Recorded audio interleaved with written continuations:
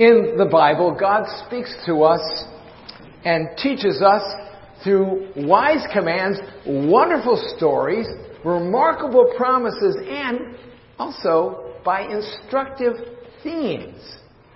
For example, dust and ashes. That's a theme in Scripture. And you'll be surprised what you can learn about yourself and about God from the Bible in this matter of dust and ashes. And over the next month, as I have opportunity to preach before Andrew is back at full capacity, I want to explore this biblical theme and discover how man came from the dust, returns to dust, is saved from the dust, and will one day be raised from the dust. Abraham said to God, "I am but dust and ashes." And that was the truth. So we begin this morning at the beginning in Genesis 2. Genesis chapter 2. Listen carefully for some dusty references in this text. Book of Genesis, chapter 2. Thus the heavens and the earth were finished, and all the host of them. And on the seventh day God finished his work that he had done, and rested on the seventh day from all the work that he had done. So God blessed the seventh day and made it holy, because on it God rested from all his work that he had done in creation. These are the generations of the heavens and the earth when they were created, in the day that the Lord made them, the heavens, the earth and the heavens. When no bush of the field was yet in the land, and no small plant of the fields had yet sprung up, for the Lord had not caused it to rain on the land, and there was no man to work the ground, and a mist was going up from the land and was watering the whole face of the earth. Then the Lord formed the man of dust from the ground, and breathed into his nostrils the breath of life, and the man became a living being. And the Lord God planted a garden in Eden in the east, and there he put the man whom he had formed. And out of the ground the Lord God made to spring up every tree that is pleasant to the sight and good for food. The tree of life was in the midst of the garden, and the tree of the knowledge of good and evil. A river flowed out of Eden to water the garden. There it divided and became 4 rivers. The name of the first is the Pishon. It is the one that flowed around the whole land of Havilah, where there is gold. And the gold of that land is good. Bdellium and onyx stone are there. The name of the second river is the Gihon. It is the one that flowed around the whole land of Cush. And the name of the third river is the Tigris, which flows east of Assyria. And the fourth river is the Euphrates. The Lord God took the man and put him in the Garden of Eden to work it and keep it. And the Lord God commanded the man, saying, "You may surely eat of every tree of the garden, but the tree of the knowledge and good of evil you shall not eat, for in the day that you eat of it, you shall surely die." Then the Lord God said, "It is not good that the man should be alone. I will make a helper fit for him." Now out of the ground the Lord God had formed every beast of the field and every bird of the heavens, and brought them to the man to see what he would call them. And whatever the man called every living creature, that was its name. The man gave names to all livestock, and to the birds of the heavens, and to every beast of the field. But for Adam there was not found a helper fit for him. So the Lord God caused a deep sleep to fall upon the man, and while he slept, he took one of his ribs and closed up its place with flesh. And the rib that the Lord God had taken from the man he made into a woman, and brought her to the man. Then the man said, "This is at last bone of my bone and flesh of my flesh. She shall be called woman, because she was taken out of man. Therefore, a man shall leave his father and mother and hold fast to his wife, and they shall become one flesh. And the man and his wife were both naked and were not ashamed. Well, in chapter 1, if I could make this, we're given, of Genesis 1, we're given this day-by-day description of creation. Day 1, day 2, and so forth. While Genesis chapter 2 focuses on the description of the relationships between man and mankind, and God and mankind and earth. That's what Genesis 2 is all about. It's about relationships. And in the 7th verse, we have the relationship between God and man introduced. Genesis 2:7. And the Lord God formed the man of dust from the ground and breathed into his nostrils the breath of life, and the man became a living being. So God formed man out of the dust of the ground in the same manner in which he created all plant and animal life as well. Now, of course, the ground itself, the dust, the dirt, was created absolutely, like everything else, absolutely ex nihilo, or out of nothing. That's to say, it was created instantly, as Genesis 1 teaches this, and the Westminster Shorter Catechism tells us the work of creation is God making all things out of nothing by the word of his power in a space of 6 days, and all very good. Well, that gives me an opportunity to inflict upon you my account of the man-making contest. For those of you not had the pleasure.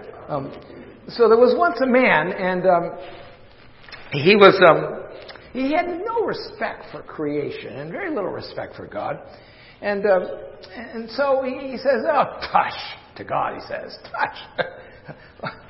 You say man is the crown of creation. Anybody can make a man. I could make a man. In fact, let's have a man-making contest. And the Lord agrees to this, hiding his smiles. And on the count of 3, the man reaches down and scoops up some earth and starts manipulating. The Lord says, whoa, wait a minute, stop. You've got to get your own dirt.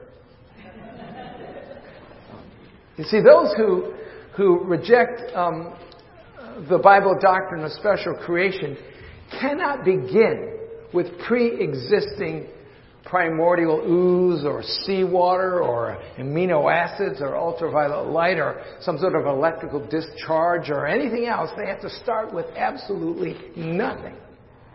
And unless my logic is faulty, you can't make nothing, or you can't make anything out of nothing. You can't make nothing out of nothing. But God, who himself is presupposed in Scripture, creates a substance out of the world, out of nothing, by the word of his mouth. That's the starting point, and only God can do that. So he forms the man from that substance, or dirt, or the dust of the ground, as described in the text. We're essentially dust.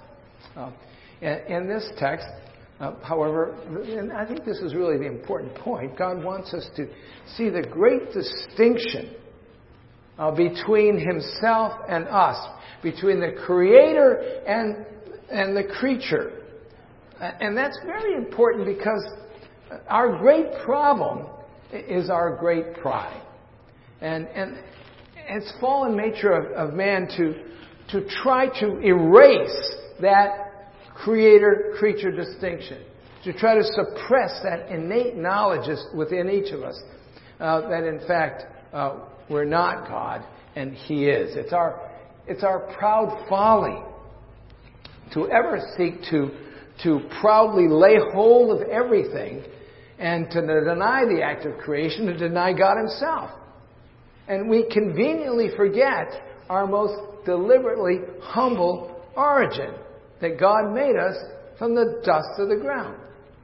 But you see, you and I are more apt to behave like that sort of homeless, penniless beggar who you find on the streets and you invite to come into your household as a guest.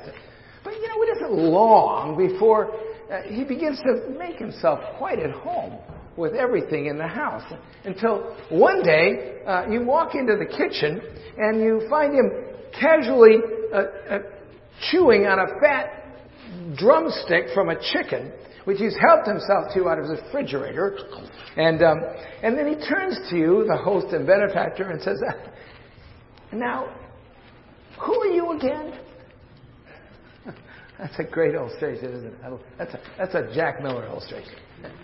But you see, it's a way that it's the way it is between sinful man and his Creator.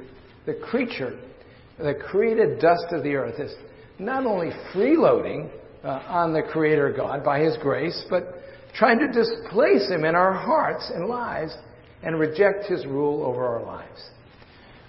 But let me hasten to continue and say that if the 7th verse speaks about our humble bodily origin, and it does, it also shows us about the spiritual glory of our most remarkable spiritual life. If God humbles us by drawing us up from the dust of the ground to create our physical bodies, He then proceeds to honor us with an eternal soul. Verse 7 again. "And the Lord God formed the man from the dust of the ground and breathed into his nostrils the breath of life. And the man became a living creature." We never anywhere read that God breathes the breath of life into plants or animals, because He doesn't. They are not made to be living things. Well, they are made to be living things, to be sure, but they're not endued with God's breath of life. Only mankind receives the breath of life and becomes a nefesh chaya, a living creature, a living being, a living soul. In the brief Genesis account that we have, we read, "So God created man in His own image. In the image of God, He created him, male and female. He created him." So, what is this image of God? Well, of course, that's a little bit of a mystery, and something of which tons of books have been written. But at the very least, it is in part at least, it's the existence of a living, eternal soul, which I believe is actually described here in Genesis 2 as the breath of life. It's the breath of God within us that gives us eternal souls. It's certainly part of what it means to be made in the image of God. Now, I probably need to admit to you that there are many theologians and commentators who disagree with this interpretation and insist that the breath of God given here is nothing more than the life-giving element to an otherwise purely physical body of creation. But I disagree with that. I believe that the breathing of the breath of life by God symbolizes the enduing of mankind with an eternal element that at least is a part of the image of God. I believe it's the soul. The writer to Ecclesiastes, I think, is poetically speaking of this very thing when he says, He, God, created everything in its time, beautiful in its time. Also, He put eternity in the hearts of men. But especially, that's the soul, I think. But especially, let it be noted that God speaks directly to man. He enters into a special relationship with mankind. And that needs to be clearly understood too. Verse 15, reading from the text. Look at your text, Genesis 2:15. The Lord God took the man and put it in the Garden of Eden to work it and to keep it. And the Lord God commanded the man, saying, You may surely eat of every tree of the garden, but the tree of good and evil you shall not eat, for the day you eat of it you shall surely die. Now, a very great deal could be said about these verses as well. I'm going to come back to them in a moment, but let it suffice for right now to simply observe the obvious fact that God speaks, that God communicates with Adam in the manner that Adam understands. Such a simple, obvious thing. But it's so important. And speaking to him, God enters into covenant relationship with Adam, making him a responsible party while styling himself as a personal God and entering into a personal relationship with mankind. God does not speak to carrots and pumpkins and squirrels and make a covenant with them, informing them of their responsibility toward him and making some sort of personal relationship with himself and them. Carrots and pumpkins and squirrels have no eternal soul and are simply hardwired or programmed, if you will, to seed themselves, to reproduce, to grow, to die, or to be eaten. And that is their purpose, an unvarying cycle of life. But with mankind, and mankind alone, God enters into this remarkable and responsible relationship, even communicating with Adam with understandable words. God speaking with man. That is a huge offense, by the way, to modern theologians. That's some big problem with a personal God. I don't understand that, but at any rate, in the next chapter, verse 8, we see the Lord God walking in the garden in the cool of the day in a manner that gives us to believe that was an habitual thing, coming down to talk with Adam and Eve. Brothers and sisters, as sons of and daughters of Adam, God has given us this unique privilege of knowing him. He reveals something of himself through his amazing creation, suggesting to us as we look at it that he's wise and powerful and divine. But more than that, he communicates with us through his word, which he caused to be written down by men and preserved for us. And all this makes it possible for us to worship and enjoy God, our Creator. God gives us dignity and purpose in this life and personally relates to us. God is not simply some sort of impersonal force, but a personal God who in some mysterious way even dwells within our hearts of regenerated or saved people and demonstrates great love for us, breaking into our lives in different ways. So, that's the first thing we discover in Genesis chapter 2. The remarkable, happy relationship that God establishes between himself and mankind. But the second thing that we can find in this verse is the relationship that God also establishes between ourselves and the rest of creation. He's established a relationship between himself and God, but now he also establishes a relationship between us and the rest of creation. And once again, we're talking about dust. God made us from the dust of the earth, and we're given to a life of labor in the dust of the earth. Look at verse 15 in Genesis 2:8 and 15. And the Lord God planted the Garden of Eden in the east and put there the man whom he had formed. And again in verse 15, the Lord God took the man and put him in the Garden of Eden to work it and to keep it. To put this together with Genesis 1:28-29, where we read, and God blessed them and said to them, be fruitful and multiply and fill the earth and subdue it and have dominion over the fish of the sea and the birds of the air, the birds of heaven, and everything, over every living creature that moves on the earth. And the Lord God said, behold, I have given you every living plant yielding seed that is on the face of all the earth, and every tree with its seed and its fruit. You shall have them for food. Later on in Genesis 9, he also gives animal life to men for food as well. But the point is this, that rocks and dirt and animals and plant life are given into the hand of mankind for his use and for his labor. And we should have no doubt that Adam's labors in the garden, working it and keeping it, tending the plants and trees, was a great blessing and a great joy. That sweat of the brow stuff and the thorns and the thistles, that all came later with the fall.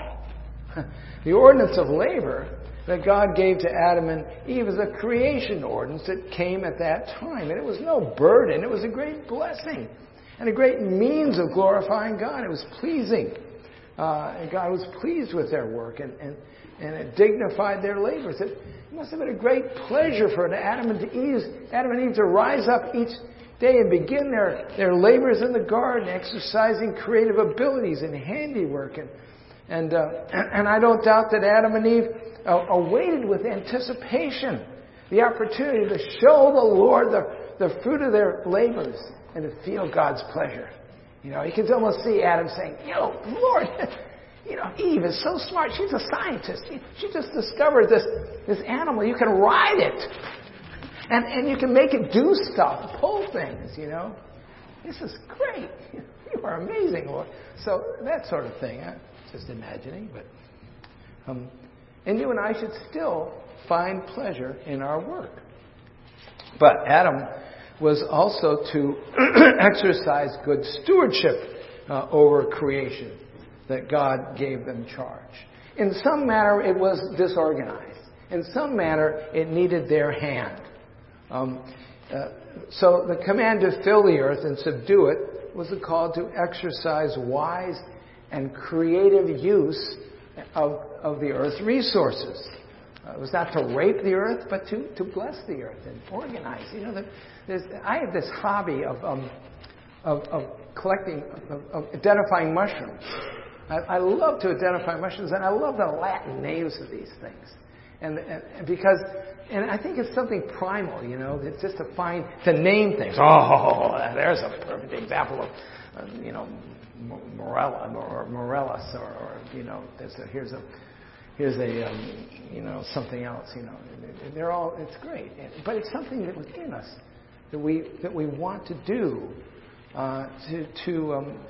to exercise that creation ordinance.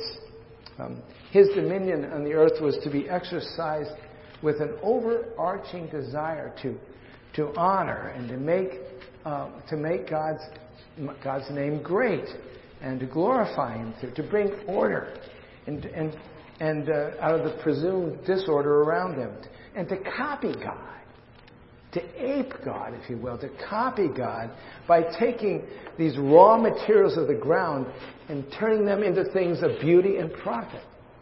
Adam, like his heavenly Father, was to take the earth, the dust of the earth, and make good and useful things for which his heart and the heart of his offspring would give glory to God.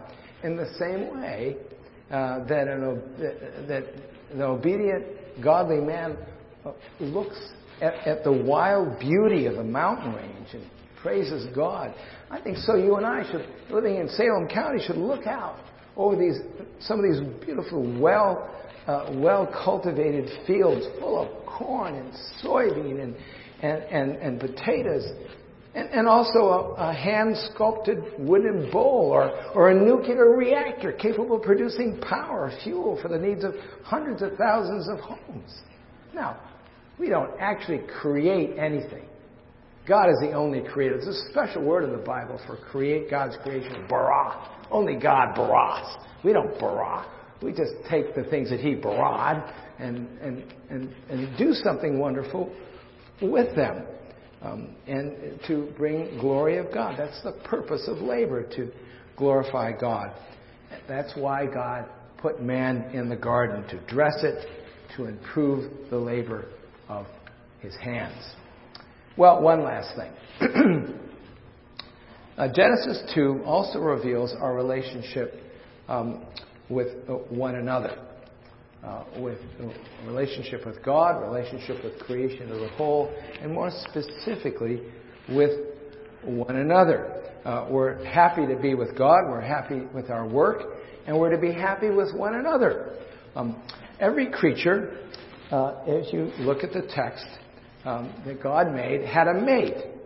It had the ability to reproduce after its kind, and this would be the case with Adam as well. But he does so in the case of Adam in a manner that's calculated to give Adam a great appreciation for his wife and for womankind as a whole, and to cherish that, and particularly out of his loneliness and need, and also providing for him in such a unique manner. So you see, having sort of paraded all of the animals in front of him, they all pass by, and he starts giving them names. Having something of that manner, he becomes aware that there's nothing for him. There's nothing that corresponds to him. And so God is really prepared by that.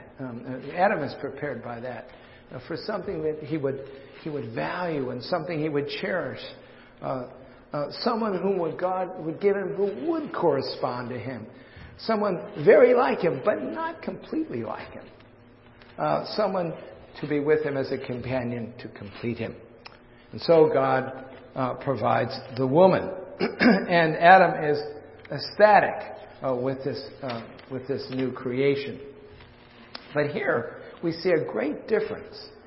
The woman, unlike everything else in the world, does not come directly from the dust of the earth, but from the rib of man.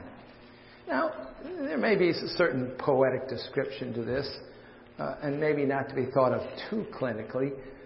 Matthew Henry writes that the woman was made from the rib, not from the head to rule over him, nor out of his feet to be trampled upon him or by him, but out of his side to be equal with him, and under his arm to be protected by him, and near his heart to be beloved.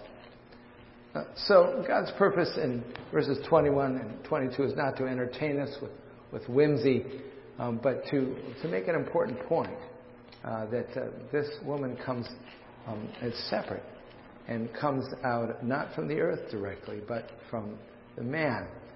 I understand the woman being taken from the rib as opposed to being directly taken from the ground as God's purpose to underscore to Adam and to us not only the honor to be accorded the woman, but especially the inseparable unity and fellowship that is to characterize the relationship between the man and the woman.